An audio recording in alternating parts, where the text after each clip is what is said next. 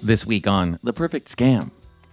He'd say he's going to the doctor. She'd say, can I come with? And he'd say, no, I don't want you there. I don't want you to hear what they have to say.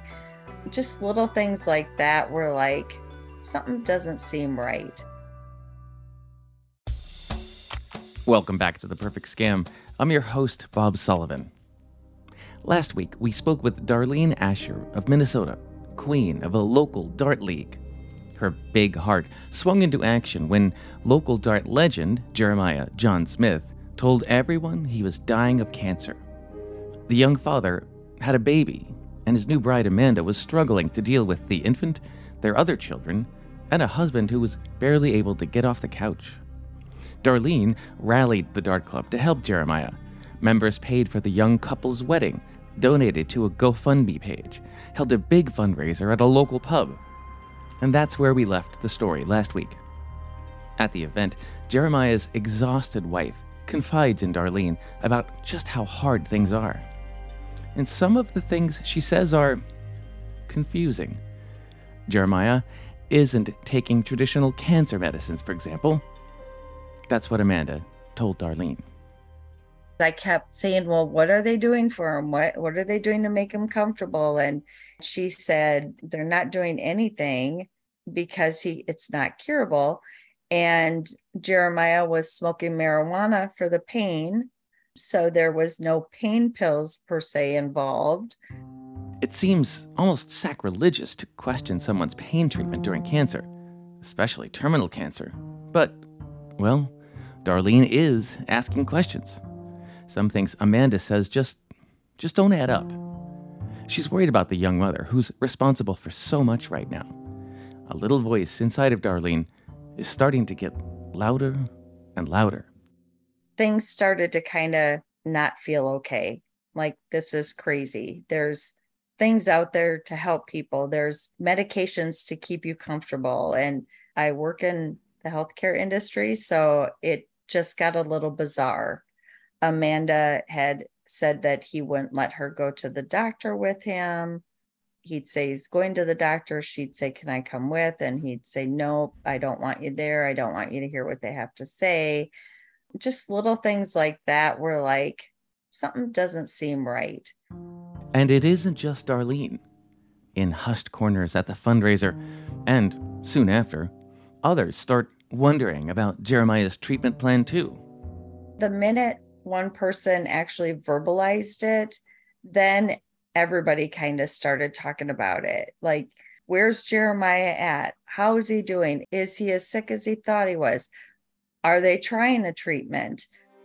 Only a few weeks later, there is strange news. Amanda takes a drastic step, feels she has no choice. So within, I don't know, maybe a month, I came upon a Facebook post from his wife, Amanda, that said, me and the kids are staying in Becker, Minnesota, which would have been about a 2.5-hour drive from where she was living with Jeremiah.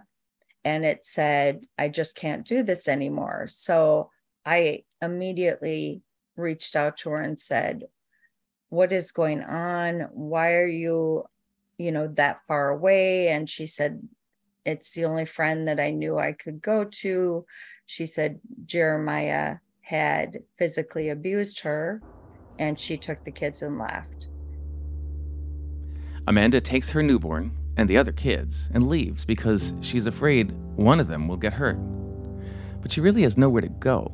Remember, Jeremiah hadn't been able to work for a long time, so the family has very little. Darlene steps right in. I'm about an hour closer to where she was living, so I offered my home to her and her children. So then that night, she came with her 2 kids and stayed in my basement. And the deal was for her to stay there for a week or 2 until she figured out what she was going to do next. That turned into them living here for probably a little over a year. Wow. Even from a distance, Jeremiah keeps making things hard on her. Amanda had went to the county and applied for assistance. and they turned him down because Jeremiah wouldn't produce paperwork from the doctor stating that he was terminally ill. And as Amanda starts to trust Darlene more and more, eventually, she reveals a terrible secret. So during that time, she would FaceTime with Jeremiah so he could see the children. And I would say it was probably 2 or 3 months of her living here when me and her would sit down and have talks. And finally, one day she just came out and said, I don't think Jeremiah's sick. I don't think Jeremiah's sick?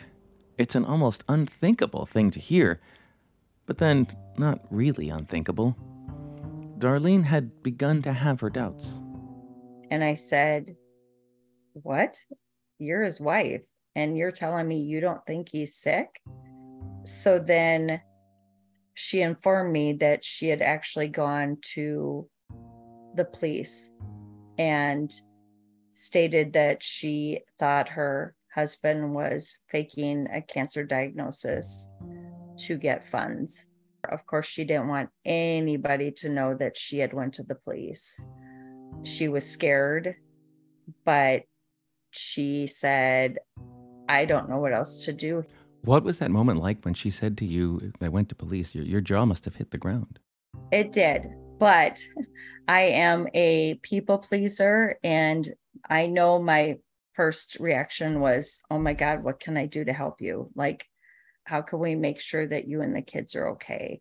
You know, are you going to get a divorce? Are you, just lots of things in my mind of how is she going to survive now? Remember, Amanda and Jeremiah have a baby and a newly blended family, so they still talk, often, even after Amanda goes to the police. At least until the police come calling on the once famous dart player. At that time, there was a lot of yelling when he learned he was being investigated. He would call to talk to the kids, and his wife in my basement, they would just get into a screaming argument about how come this is happening? How come people don't believe him? And Amanda, his wife, she still cared about him, but she knew that in her heart that he wasn't sick at this point. But he still maintained that he was sick this whole time.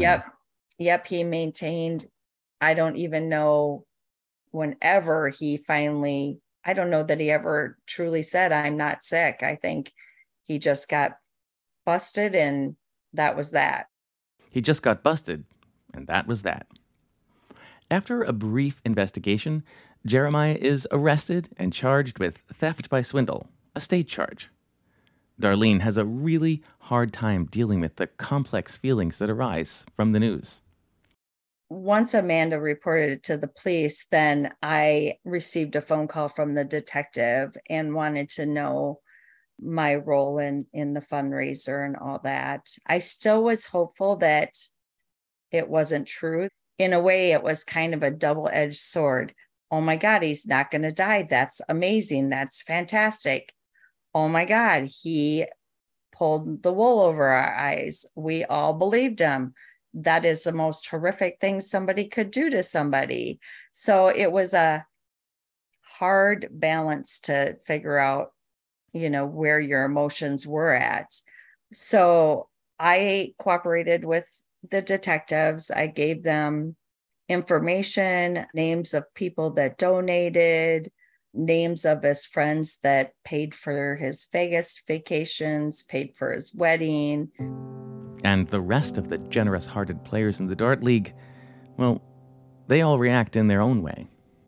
They all spoke to the detectives. However, I think for the most part, the players that took Jeremiah under their wing and was trying to give him the happiest last months of his life almost became nonverbal about it. They didn't want to talk about it. They didn't really want to get involved in the investigation, other than They did speak with the detective, but they didn't want anything back. The detective wanted to know, like, financially how much it set them back. And they all, for the most part, the word is, I don't want to talk about it. I don't want to know.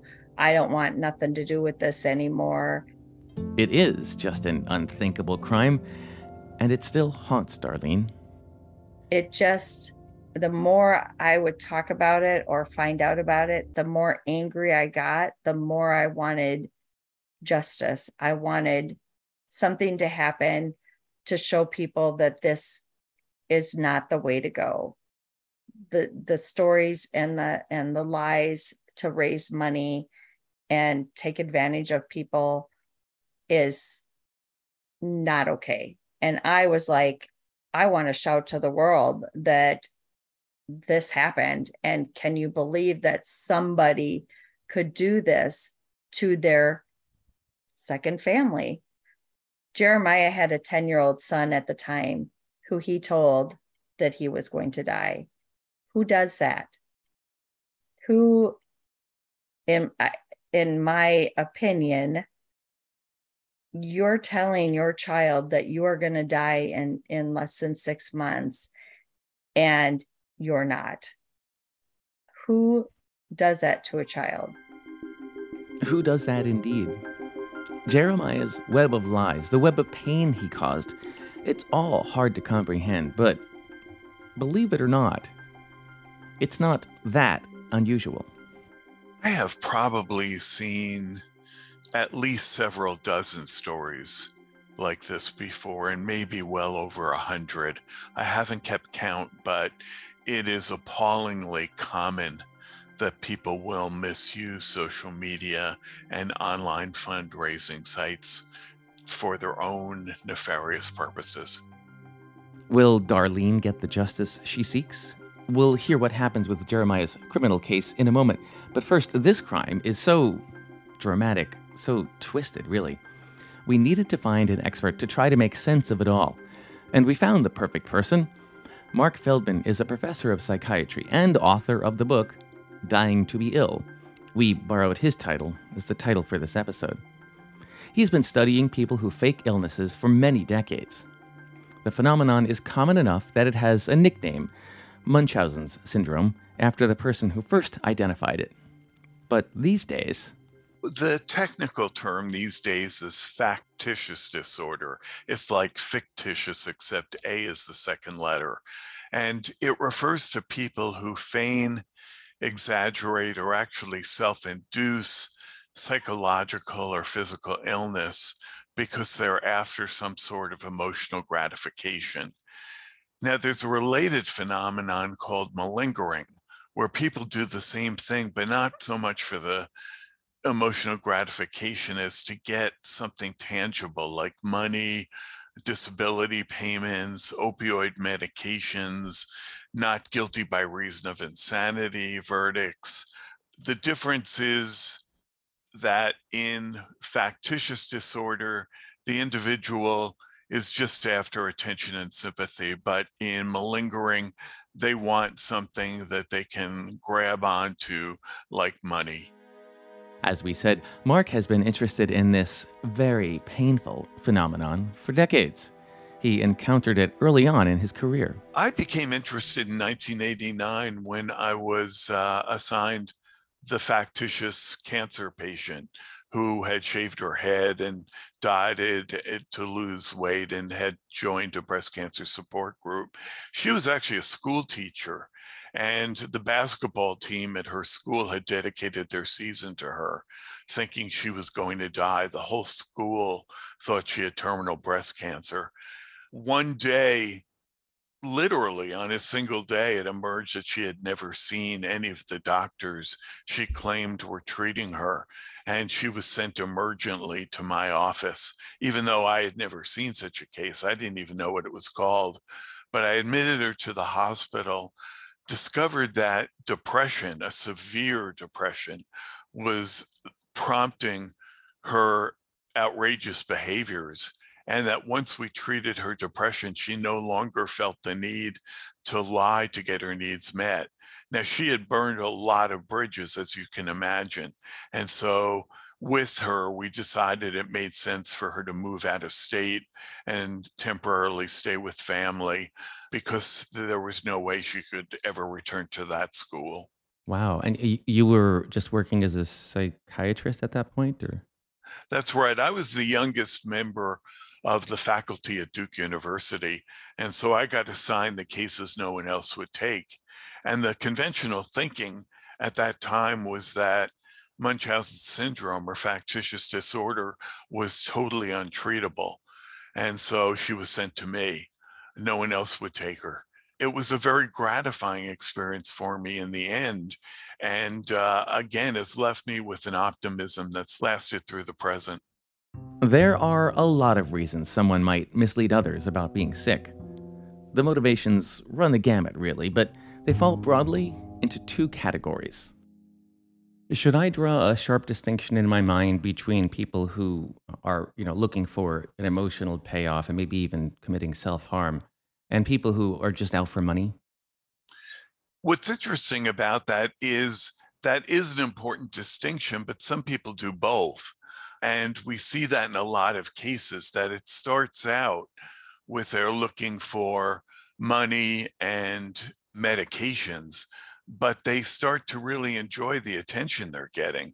And so it merges between malingering and factitious disorder, going back and forth. And now, for the first time, the American Psychiatric Association acknowledges that they can occur at the same time, and they can also take place either partially or entirely online. So it's become very easy to engage in medical deception simply by clicking onto Facebook or some social media group and claiming to have an illness you don't have. People are kind and they may send gifts, they may provide money, and so there are lots of benefits, though ultimately this behavior tends to be self-defeating. When I was reading about some versions of factitious disorder, the stories are very heartbreaking. I mean, people who will actually ingest substances so they become sick, or pick away at wounds so they don't heal. This sounds like a very painful and sad illness. In the most extreme cases, people have lost their lives as a result of what they've done to themselves. I have one classic case of a woman who injected herself with bacteria numerous times to the point where she was in septic shock, near death. And it was only then, when she was in the intensive care unit near death, that she decided to come clean and tell the truth if she ever lived. And fortunately, she did, and she did well with treatment. So it shows that even in the most extreme cases, there's cause to be optimism. She did a panoply of other things to herself too. Some of them are kind of disgusting, but others are just appalling. And you think to yourself, if she had used her creativity and knowledge for productive things, she could have accomplished anything. Like the story of Jeremiah Jon Smith, some of Mark's stories sound so extreme. But let's back up a little bit in our explanation of this disorder. I think you make the point in your book that everyone has, to some degree, exaggerated an illness to get out of going to work, or to maybe extend a vacation, or like me, to avoid going to school when you were a kid. So there's a little bit of this in all of us, right? That's right. It's on a continuum. My second book was called The Spectrum of Factitious Disorders, recognizing that huge range. But I wouldn't want listeners to think that if a child or grandchild complains of a tummy ache now and then to avoid going to school, that means they've got a psychiatric illness. Or if someone wants to avoid work and calls the boss and claims to have a cold or the flu and coughs a few times into the receiver, their gains are really minimal, and this doesn't represent a real pattern of behavior. And so we wouldn't call that factitious disorder or malingering. We would call it the benign use of illness, or some people call it normal illness behavior. But there are cases where things may start out as the benign use of illness, but then the story and the storyteller just get carried away. I have been wondering while listening to you how much of this story, and maybe specifically Jeremiah Jon Smith's story, or any of these stories, are a little bit like The Boy Who Cried Wolf, where it works a little and then there's a payoff and then you have to keep spinning a wider and wider lie. This is especially true when it comes to the terminal cancer patients. It shows just how desperate some people get for even the mildest of attention and sympathy if they're lacking in social skills. And most of these people have what we call personality disorders, which just means they have long-term maladaptive or self-harmful ways of trying to get their needs met. Instead of using words, they use harmful actions to get their needs met. And it backfires, as it did in that case, but it's hard to carry it out forever. People start to wonder, if you have terminal cancer, why are you alive 4 years later? And so they have to elaborate on the story and make it seem as if they're having miraculous cures followed by dismal failures. And it goes on and on and on. If someone really confronts them and says, this makes no sense, how can you still be sick and alive? They tend to invoke God. They say, well, God has cured me. And to question me is to question God. And that's something nobody wants to do. And it causes people to stand back. Are you 55 plus? There are many ways your community could use your help.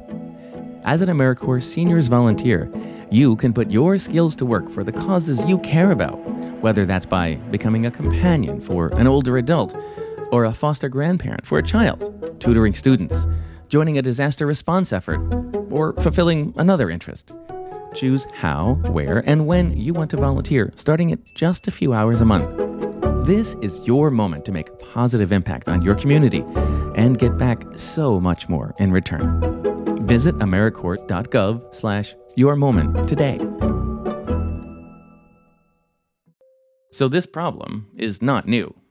But nowadays, a factitious disorder has a new ally: technology. I believe you coined the term Munchausen by internet, and I'm wondering if the internet has made this problem worse. I think that Munchausen syndrome or factitious disorder is much, much more common with the advent of the internet. As you said, about 20 years ago, I began to become aware of people posting to social media groups, such as they were back in those days, claiming illnesses that sounded realistic, but over time began to emerge as caricatures, as just ridiculous and not believable. And it used to be that these patients had to go to medical libraries, read up on medical illnesses, go to the emergency room, act out convincingly, get the doctor to believe they were sick, get admitted to the hospital and get surgery. Now all they have to do is click onto Wikipedia. They can become masters of medical ailments in about 20 minutes. They may know more than the doctor knows about certain esoteric ailments, and they go online and pretend to have it. And if they're discovered, they just click and go to one of the tens of thousands of other groups where they can feign either the same illness or pick a different one. And do you think that the existence of things like GoFundMe has also made this worse?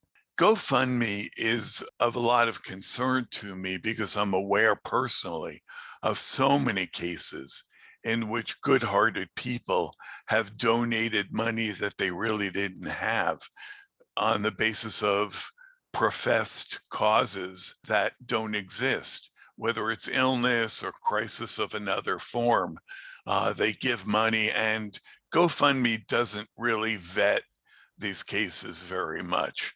So it may be easier to get away with making money off GoFundMe with spurious illnesses than anyone has ever imagined before. This is a question people who write about tech have to ask themselves all the time, whether the tech has really made things worse or it's just the same thing in a different form. But it pops into my head, it has to, that somebody who might have considered doing this before, but how are you going to go ask your friends for money?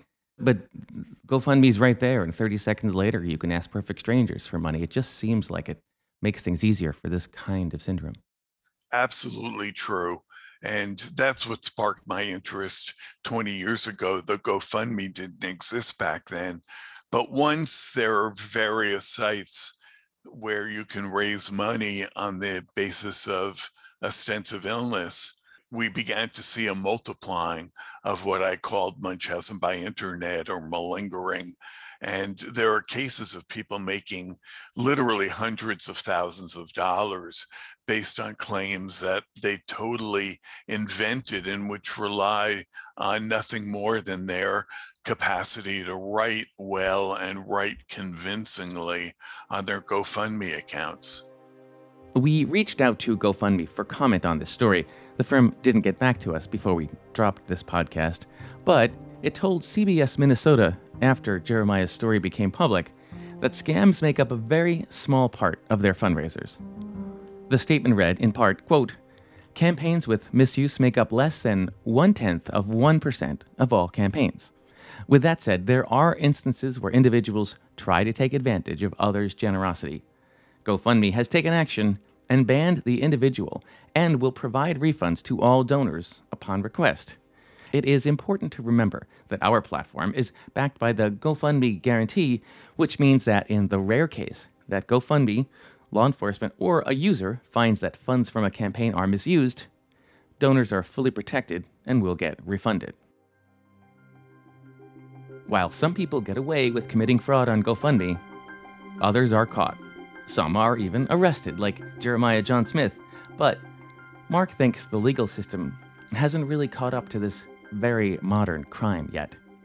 Usually there's no prison sentence, which is disappointing to me. In fact, the police aren't even interested unless the amount of money exceeds $5,000 or more. And when there is a conviction, they tend to order restitution, the judge does, but otherwise it's a slap on the wrist, and the restitution may never be paid. These people don't have the resources. They've spent the money they've made through GoFundMe.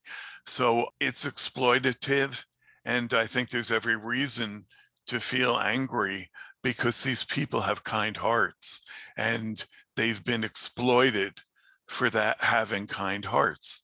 That's a very distressing thing. While taking money from people under false pretenses is often a crime, is Munchausen formally recognized as a disease by the psychology profession? Well, it's interesting that the American Psychiatric Association does consider factitious disorder to be a mental illness. That is, if somebody's after attention, sympathy, care, concern, and not after tangible things like money, the American Psychiatric Association since 1980 has said that's a formal mental illness, though treatment for it is still a bit up in the air. Most patients don't do well with treatment, which is disappointing, but part of that is that there hasn't been very much research into what forms of treatment might work best. On the other hand, malingering, where they're after money and drugs, is not a mental illness. It tends more to be a criminal justice problem. And we don't talk about treatment, we talk in terms of punishment. But again, as I stated before, the punishments tend to be slaps on the wrist. It's very, very hard to be with someone who claims they are sick and accuse them of lying about it. That's a very big step to be taken very carefully. I asked Mark what people should look for if they suspect something like this is going on. I would look for inconsistencies in the posts.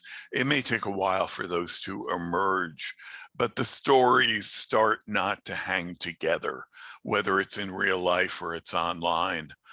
You may also find that the person posts descriptions of the illness that really emerge as caricatures based upon the person's misconceptions of what the illness would look like. There was also excessive drama. So the person will be near death, then miraculously improve. Then, when people start to lose interest, the person gets extremely sick again. Then they miraculously improve. We have the saying, things can be too good to be true, but they can also be too bad to be true.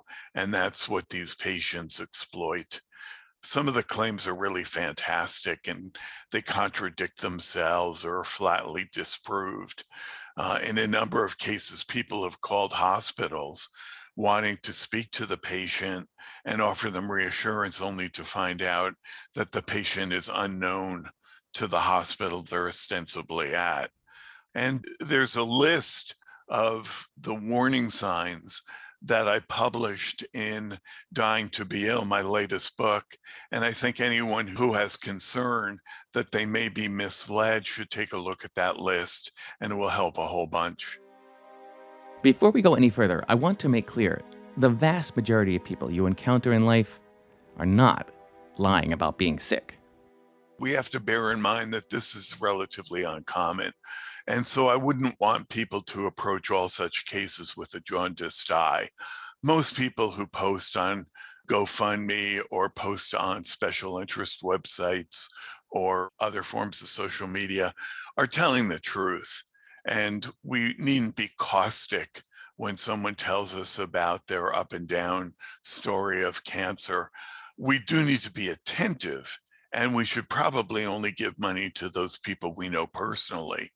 But I wouldn't want anyone to come away thinking that everybody who's soliciting money online is doing it just because they want to make a quick buck. I have an important question for you that I know is probably coming up in people's minds. This is a sensitive area because we also know on the opposite end of the spectrum that some medical professionals have a bad habit of ignoring patients who complain about symptoms, especially women, right? Dismissing things as being Yes. all in their head. So how do I balance out the idea that some people are making things up and the bad habit of medical professionals to ignore things that their patients complain about? Well, again, to quote the American Psychiatric Association, only about 1% of the patients admitted to general hospitals have any element of exaggerating or feigning or having self-induced their illnesses. So 99% are there because they're authentically ill. Their symptoms may defy diagnosis early on, and they may never be definitively diagnosed, but they're not there because they're deliberately deceitful. Only about 1% are. So we don't want to lose our perspective on that. And even I, as somebody who specializes in factitious disorder, assume when I meet a patient that they're telling me the full truth. It takes an accumulation of positive warning signs for me to start to doubt what I'm being told. But among these rare cases, some of the stories can be really awful.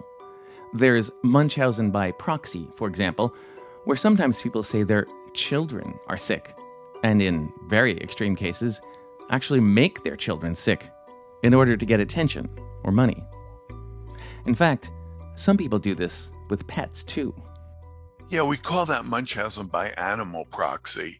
And for people who lack access to children, don't want to harm themselves, lack access to elderly and dependent people, they may induce or lie about illness in their pets. I can think of one case, and this sounds like I'm making it up, but it's true. The woman had 30 of her dogs die before a lab tech in the veterinarian's practice contacted me and said, what do I do? A lot of vets in town are refusing to treat this woman, but they're not doing anything about it. And I, of course, told her to go to the police.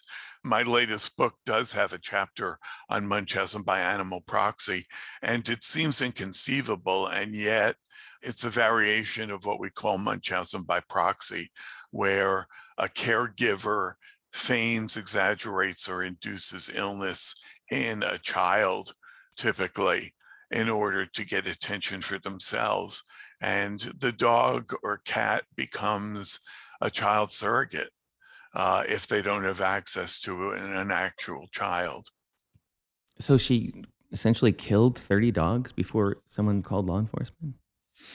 I don't even know that they've called law enforcement yet, but yes, that's what was quoted to me. Now, it may have been a little hyperbole, but still, I know of many cases where several dogs, horses, cats have died under suspicious circumstances. And the only evident reason is for the caregiver to enjoy, in a perverse sense, the bereavement rituals, the putting the dog or cat down, the burial, if there's a burial. They seem to delight in all of that. So these can be very perverse individuals. Mark, I got to be honest, this shiver's going down my spine hearing you describe this. How do you study this all the time? I've been studying it since 1989, which dates me, but also shows how interesting the topic can be. And I think part of it is I've had unusually good success in treating these people if they're willing to get treatment, and that's the big barrier. And so I feel more hopeful about the prognosis in these cases than most experts do. It's also fascinating. It's just amazing to study the human condition and see how extreme it can get. I've written over 100 articles about it, written 4 books about it, and I never get tired of learning more and more about it. Now my goal is to train the next generation. So after I'm gone, people are entering the field and making advances based upon the early work that so many of us have done. So, what did happen to Jeremiah Jon Smith? As Mark said, most criminals who fake an illness for money don't serve jail time. Smith pled guilty to theft by swindle, a felony in Minnesota. He was sentenced to 10 years probation. And you think that's not enough? It's definitely not enough. He He's needed out. jail time. He's a free man, basically, right? Yeah, he is. I don't believe his sentence was strong enough. I don't think that someone who ended up upwards of $50,000 between fundraisers and the GoFundMe, I just don't think that the punishment was sufficient to the crime and what he did to everyone. Smith hasn't reached out to any of the victims, Darlene says. Like, there was no, I'm sorry. He fell from the face of the earth as far as no more Facebook posts, no more communication. The only reason I knew more is because his wife was living in my basement. And even then, I mean, I would babysit the kids for her so she could work a double shift. We charged her $100 a month for staying here just because we wanted to make sure that she could support her kids. Darlene says the episode is still very raw for her. It's still very painful and sad to me to think that he did this and that he used all of us and used our generosity and used the Dart family to satisfy his urge for video games and drugs. And I just couldn't wrap my head around it.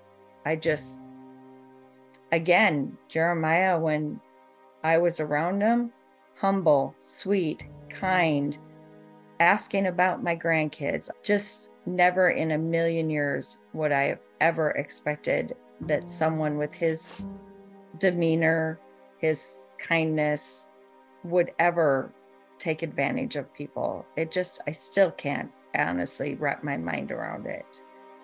And it's left her with doubts about her entire generous nature. When you think about all the people that have been hurt here and all the sort of ripple effects of it, it's really devastating. It is. It's like, I feel like I'm grieving this event that happened that shouldn't have happened. It's like feeling like you lost a loved one, but you didn't. It's still very hurtful. It's caused a lot of doubt in, for instance, I have another grandchild now that has been born with cystic fibrosis. A friend of mine is putting on a benefit, and it makes me nervous. It makes me, I'm like, let's not do a benefit. I don't need people questioning, why are we doing a benefit for my 1-year-old grandchild? I just feel like everybody has that fear now of, is this really necessary or not? You start questioning everything. It just, even right now I'm in knots inside. It just angers me so much that he did this, that he took this generous offer that we put out there to help him and faked the whole thing. It just blows my mind that somebody could do that. Naturally, the entire episode has left her a lot more cautious. For me, I have been limited involvement in any fundraiser since.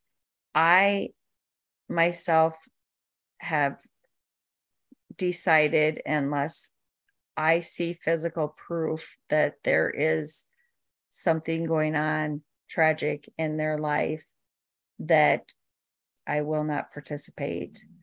The reason that I am talking to you is because I want people to know that people are capable of doing this. And I just wish that maybe I would have done a little bit more investigating of his illness and known a little bit more before I dedicated hours and hours and hours of my time to pulling this benefit together.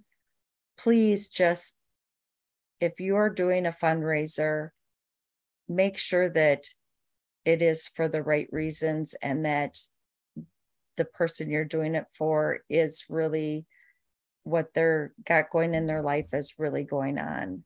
Like I said, now looking back, I feel like if somebody has something so tragic going on in their life, typically there's posters or pictures, there's posts made from the hospital. This is what we learned at the doctor's visit today. Be cautious, I guess, is what I want to say to anybody. I'm skeptical of any and every benefit right now. I probably always will be, but it doesn't change the fact that if I'm certain that there's good reason for this benefit, I'll be the first one there donating. But I'm definitely more cautious about what I do. And to be honest, the benefits have fallen by the wayside for the most part in the Darlene community because of this. Darlene is, naturally, a bit more skeptical now, but it was also obvious talking with her that, despite this awful experience, I'm quite certain there will be many more friends in need who she will help for years to come. Your heart is so generous, and I know nothing can actually really overcome how generous your heart is. Thank you.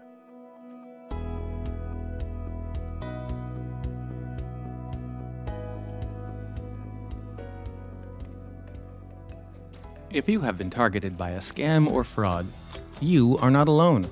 Call the AARP Fraud Watch Network helpline at 877-908-3360. Their trained fraud specialists can provide you with free support and guidance on what to do next. Thank you to our team of scam busters, executive producer Julie Getz, researcher Haley Nelson, associate producer Annalie Embry, and of course our audio engineer Julio Gonzalez. Be sure to find us on Apple Podcasts, Spotify, or wherever you listen to podcasts. For AARP's The Perfect Scam, I'm Bob Sullivan.